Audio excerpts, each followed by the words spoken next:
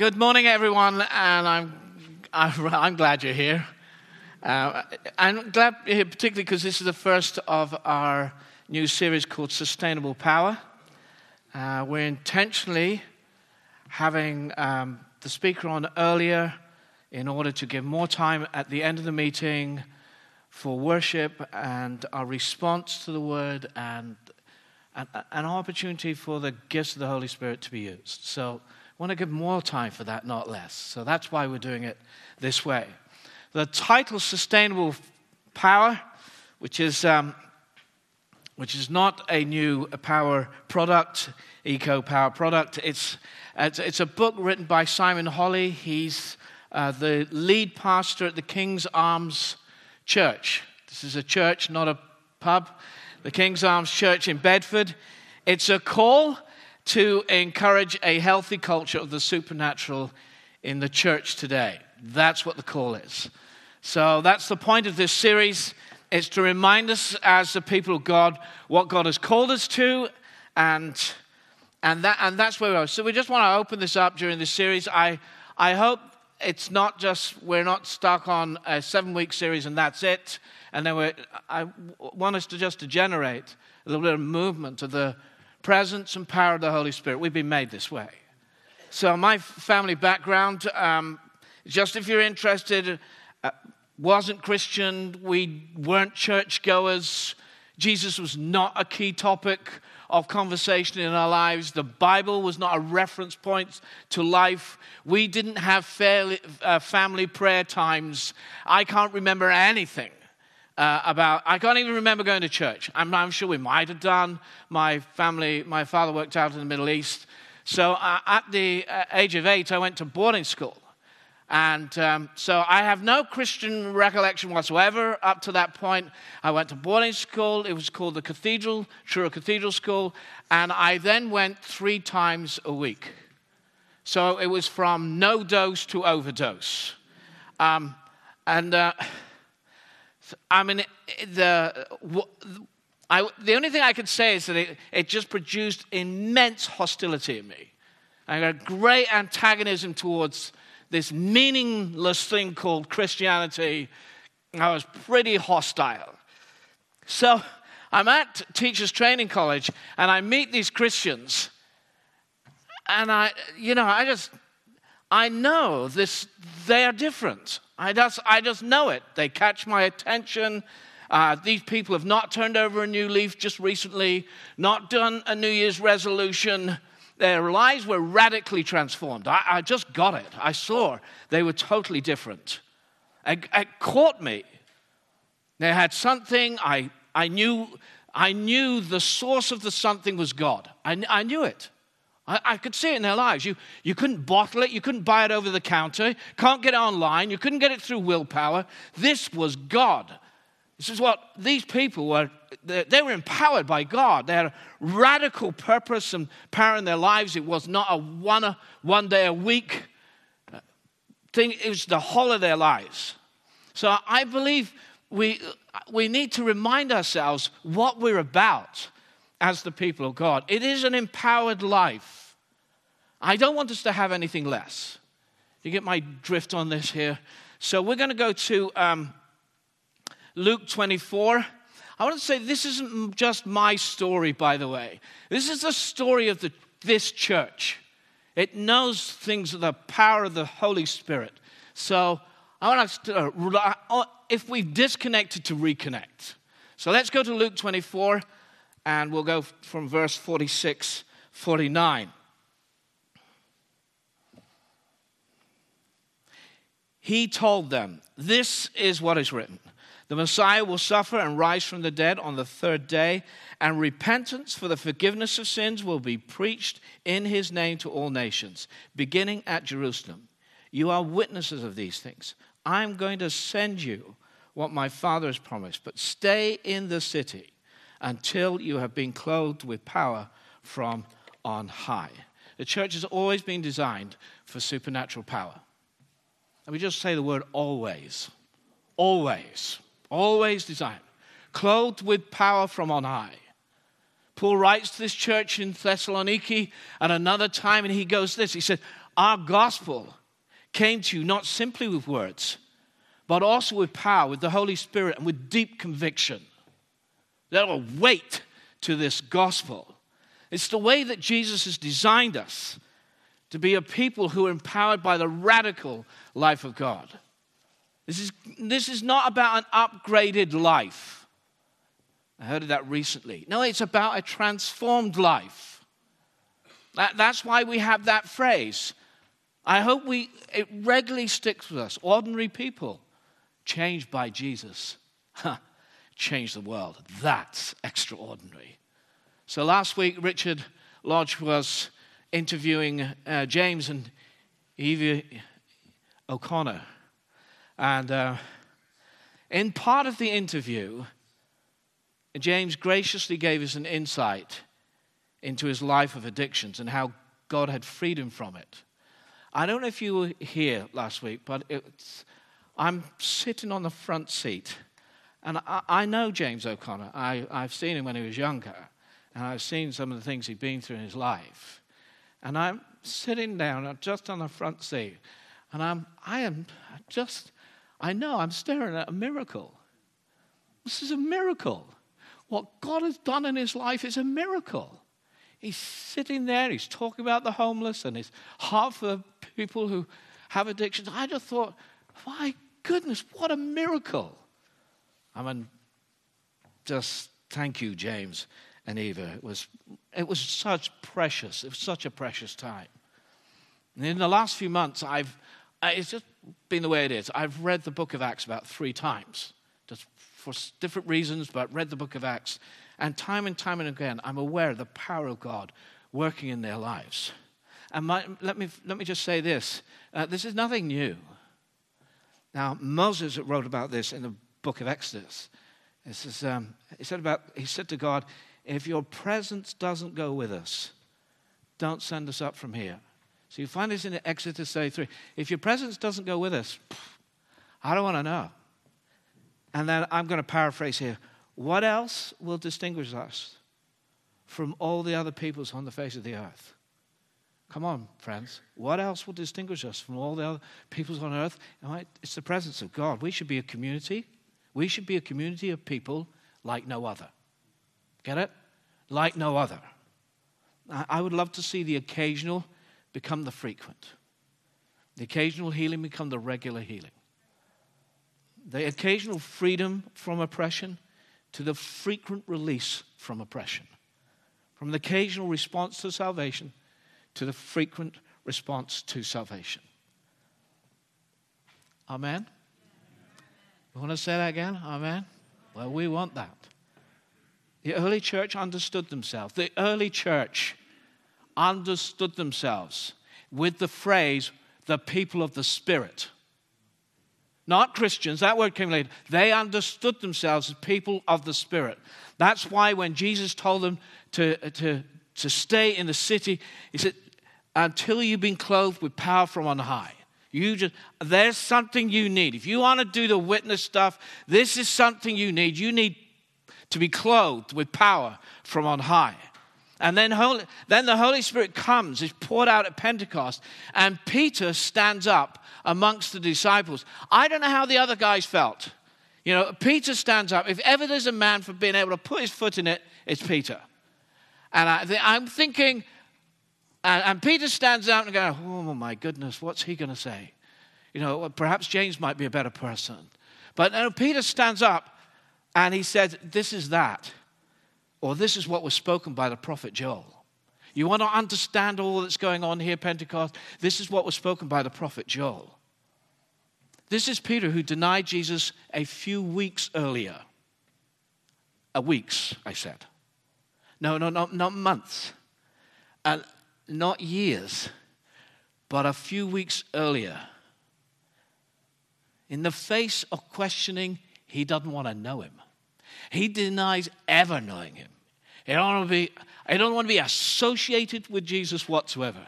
After the resurrection and time with Jesus, and then the pouring out of the Holy Spirit, he gets up and he speaks this brilliant sermon. And it's noted that They're people from Galilee. He's a Galilean. I don't want to use any sort of culture in our country that would be politically incorrect. But, they were looked down on. They were the uncultured of Israel. And he preaches this sermon.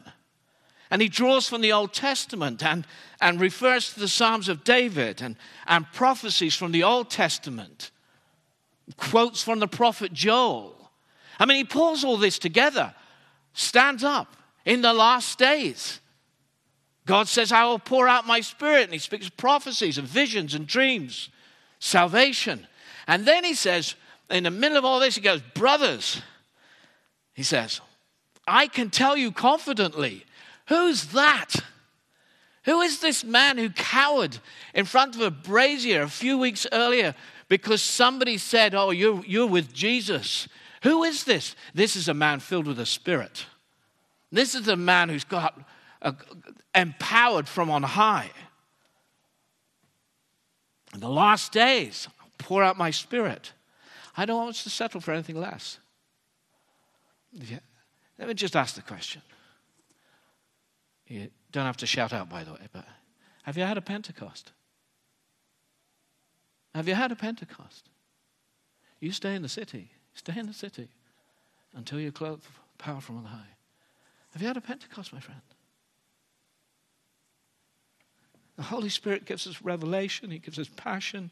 He enables praise. It gives us confidence. We need him. We need him. Pentecost is just the beginning. Did you notice? It's in the 2nd chapter of Acts. It isn't the destination. It's the beginning. It's not where they're meant to arrive at. It's where they start off from, filled with the Spirit. The book of Acts tells you the rest of the story. Nobody reads the book of Acts and goes, that was great after chapter 2. Really enjoyed that. No, they read the rest. They're interested in the rest. Read the rest. Keep on using, and Paul tells us to keep on being filled with the Spirit. In Ephesians chapter 5, keep on being filled with the Spirit. My friends, keep on using the gifts of the Holy Spirit. I've been following Jesus for 42 years. 42 years. Des and I were born into this. We were born into the baptism of the Spirit. This is right in the guts of our being. We got this. We understood this wasn't just a change of thinking, but it's a radical change of life. We understood that. It is a change of thinking, but it's a radical change of life. It's an empowered life. I remember sitting with one young man, and he couldn't move on. A situation in his life, he just could not move on. It was like one thumping great big knot in a rope. I don't know if you've seen thick rope and a great big knot. And he could not move on. We just sat together, he and I, we sat together, we talked, and then we invited the Holy Spirit into that moment. And that's all we did. We said, Holy Spirit, would you give a bigger picture here? And he saw that God was there all the time, and that God hadn't left him alone. He didn't understand all the whys and the wherefores, but he just knew that God had been with him all the time, in a moment. And it doesn't always happen this way. Sometimes it's gradual, I get that. But in a moment, that knot just went. That knot just went. Do you know the Holy Spirit's the best counselor? Christian counselors will lead you to Jesus through the Spirit. That's what they'll do. The Holy Spirit's the best counselor. The Holy Spirit's the best psychiatrist. He is the best one. The Holy Spirit knows you better. Of course he does. Than anybody else knows you. We need the work of the Holy Spirit in our lives, my friends. We were brought up in this stuff. So the question is, so what is it that limits us? What is it that limits the power of God in our lives? I don't know if you've ever been to a seaside and one of those where there's a river that runs along the beach. And when you get a beach like that, you'll always find kids. They've been in the sea, but they want to be by the river, and they want to get rocks, and they stick rocks in this little stream. They stick them in there. Anything to divert the river, stem it, dam it, stop it, whatever, they're doing it, rocks. And what we want to do is, the series is really just to, let's remove the rocks, and let the river flow. Jesus said, whoever believes in me, as the scripture has said, rivers of living water will flow from within. And by this, he said that he meant the Spirit, whom those who believe in him were later to receive. So what is it that blocks the flow? Now in Luke 24, it says, and repentance for forgiveness of sins will be preached in my name. So let's do first things first, shall we? Repentance. It's foundational. It's foundational to the work of the power of God in your life. It's foundational. You can't skip it. And you can't minimize it either. Do you know, somebody spoke to me the other day, and they suspected that all those years they had, where they lacked an assurance of faith in Jesus Christ, all happened because there was a lack of repentance in their life. Jesus is not an extra. I mean, he's the biz. You know, he comes to change our lives utterly. Now, it's more than just saying sorry. I've done this. We do the sorry stuff. When I was a young Christian, I did more sorries than probably any of you really. It kept coming up. Sorry, you sure, Lord, you still like me, and all the rest of it. I did all that, but repentance it goes to the guts of you. You know, the Bible, it tells us that in that first gospel sermon that Peter preached, the hearers were cut to the heart. And later on, Paul writes to the church in Colossae, and he talks about a circumcision not done by the hands of men, but done by Christ. That he's talking about is a circumcision of the heart. It's painful. Understand that. It's cut. There's no other word. It doesn't touch or massaged. It's cut to the heart. The word repent is rooted in the mind. So it's a radical change of thinking. Now, you need reality to do that. You need a sense of reality. It's a revelation, this. Now, I do have conversations with people who have an interest, or sort of dabbling in an interest in Jesus Christ and Christianity. But here's the line that they often come, but they want to tell me, but really they're a good person. So they said that I don't know how many times that's this, but I'm a good person. I'm a good person. And it's sort of incompatible with the grace of God, you know. God is seen, therefore, as the one who will give them a little extra in their life. You don't need a little extra. You need a new life. That's what's needed. A life that's filled with the power of God. The reason repentance is painful is because it deals with reality. That's why it's painful. We're not pretending to be something that we aren't. It's painful. That's why it hurts. Charles Colson illustrates this in his book, Born Again. He's the hatchet man of the President Nixon era in the 70s. Colson boasted he would walk over his grandmother to ensure Nixon was re-elected to the White House. And in the political turbulence, which is known as the Watergate scandal, of which his name, he was chief enemy number one. He's seeing a man called Tom Phillips, who's a Christian. And Tom Phillips reads to him from C.S. Lewis's book, Mere Christianity. And this particular evening, he reads to him the chapter on pride. And after he's read it, Colson was sort of non-committal. But he says this is what he was thinking. He said, Lewis's torpedo had hit me amidships. That one chapter had ripped through the protective armor in which I had unknowingly encased myself for 42 years. In those brief moments, I saw myself as never had before. And the picture was ugly. Don't give me good. On leaving Philip's house, he stopped the car and he broke down. He said, I was crying so hard, it was like swimming underwater. Repentance experiences the pain I have brought to another. That's what repentance does. Doesn't gloss over it. Having assumed, isn't it? Having assumed my life is my own, I discover that on the contrary, I've been robbing God of something that is rightfully His. He gave me the gift of life for His purposes, and I robbed it for myself. I turned my back on Him. I stuck fingers up in His face. What's more, I damaged other people who are His creation. Repentance is not a one-off either.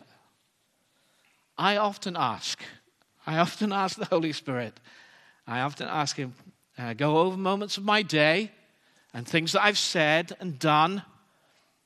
And people will say, I don't do this enough, by the way. And I check my attitudes and my motives. And I ask Him, will you please come in and speak? Just make me uncomfortable, or is there anything I should be hearing? And He does speak, my friends. I don't have blank days, go, I think perhaps you want to clarify this. And do you know how that came over? Come on. We want to keep the channels clear. We want to keep the channels clear, my friends. We've been created for streams of living waters. What's the rock in your life? Repentance? Needs dealing with. Rivers of living water. This is not a promise. This is not a suggestion. It's a promise. Whoever believes in me. It's Jesus' promise to you. The Christian life, my friends, is not a matter of let go and let God. Whoever gave you that one. It isn't. It consists of working with the Holy Spirit. It requires sensitivity to Him, what He's doing in our lives, and how He wants to work with us. It requires sensitivity. You have to keep the channels open. Don't let them get blocked.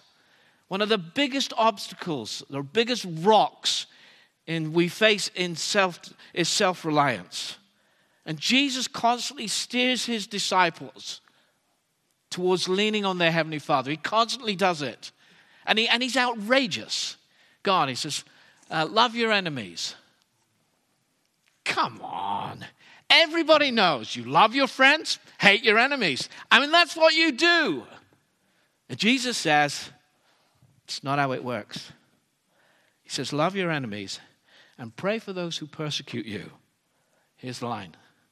That you might be sons of your Father in heaven. That, my friends, is how it works. You want to be a son and a daughter of the King? This is how we do it. We do it His way. You can only get this from your Heavenly Father, by the way. Jesus constantly modeled leaning on His Father. He seemed to deliberately put them in places where they didn't have the resources. So I think the disciples are great. They go to, there's 5,000 people. Jesus has been speaking all day. And the disciples notice that the people are hungry and it's late. And we ought to look after them. They're very pastoral for a change. And so they do this pastoral stuff. And Jesus says, you feed them. Come on. There are 5,000 people. You feed them. So somebody comes up with a lunchbox, 5 loaves, 2 fish. I don't know how this is done. We've got a lunchbox. I'm not sure how this works. We've got a lunchbox. You got to know what Jesus does with the lunchbox. As He breaks the loaves, He looks up to heaven. Don't miss that one. I'm teaching you how to receive the resources from heaven. He looks up to heaven. And then He breaks the loaves. And then he says to the disciples, get out the way, idiots. Let me do this. He doesn't do that at all, does he? He hands it out to them and says, I want you part of this. How wonderful is that? I want you to be part of this. Just lean on your Heavenly Father. Then he sends them out. And he explicitly tells them, don't take any gold, silver, copper in your belts. Take no bags for the journey, extra tunic, or sandals, or staff. In other words, I want no bags here, boys. No suitcases. Just go. The worker's worthy of the keep. And he teaches them to look to his Father, their Father in heaven. Do you know, on the last Alpha course, one of those on the Alpha course, they've been there coming 3 weeks. And they said to me, after 3 weeks, they said, I came because I wanted to know more about Christianity. I wanted to learn about Christianity. He said, and I realize it's a relationship. I hope you realize this too, my friends. It's a relationship. And that's why Jesus said, when you pray, what did he say? When you pray, say, we're not sure, are we? So when you pray, say, Our Father, our Father. Jesus constantly modeling this relationship. I can only do what I see my Father doing. Jesus says, I can only do what I see my Father doing. As the Father has loved me, so I love you. How much more will your Father in heaven give the Holy Spirit to those who ask him? Well, where does self-reliance come from? I think actually fundamentally it comes from an erroneous view of God. Your view of God as your Father will determine your relationship with him. Your view of God as your Father will determine your relationship with him. Martin Luther is a theologian, a monk, priest. He's a key champion of the Reformation movement in the 1600s, and allegedly said this, I have difficulty saying the Lord's Prayer because whenever I say our Father, I think of my own father, who's a hard, unyielding, relentless man. I cannot help but think about God in this way. And some of us have a lens through which we see God in terms of certain authority figures in our lives, whether it's parents or teachers. I can remember a couple of teachers. It's just funny how they stick in your mind, isn't it? I had some really good teachers, but I do remember the bullies. I remember teachers who were just bullies, absolute bullies. It's amazing what an impact it has on you. Are you seeing God through those lenses, through those eyes? Listen, it's really important, this. Whether it's parents, teachers, authority bosses, authority figures, you've got to change your lens. Seeing God as some angry, mean, pernickety policeman, can't wait to thump you with a truncheon as soon as you step out. If that's your view of God, you've missed it. That's not it. Jesus said this, if you've seen me, you've seen the Father. Look at it through what, if you've seen me, you've seen the Father. Loving, compassionate, patient, full of understanding. If you see me, Jesus said, you've seen the Father. You want to follow Jesus. You want to see what he's like. Is his love conditional? I remember Ron telling me about a boy at the school in which he was teaching. There's a family who were going out for a celebratory meal after the 12 plus exams when the results were coming through. Celebratory meal. But he failed. Father called it off. Wow. Oh my. Oh my, what a lens to look through. No, Jesus said, if you've seen me, you've seen the Father. Is your God conditional like that? No, he's not.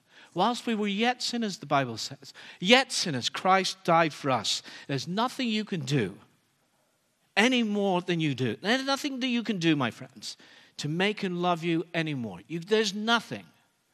The cross will tell you that. Is he unreliable? No, he's faithful. And Jesus, I think in the middle of Luke's gospel, sets his face towards Jerusalem. I'm going to the cross. Is he unreliable? No, he's faithful. Is he unyielding? No, Father, forgive them, for they don't know what they're doing. Is he stingy, reluctant? No. I've come that you might have life. Have it to the full. Everything you read about Jesus. Is he aloof? Is he cold? No. He's filled with compassion. He's moved with compassion. He has compassion for the crowd. These are rocks that limit and distort our expectations of God. So how do we change, just as we come to an end? I mean, the ongoing repentance thing, it's really key. I mean, keep your accounts short. Don't let yourself get blocked up. You know, the closer you push in, the easier it is to hear him. Lean on your Father. Let him take the weight of your life. No one else can take the weight of your life. They can't do it. There's too much glory about a single person that you would stick the weight of that on somebody else's life. Only God can take that. Your Father in heaven. Don't do that to others. It's not fair.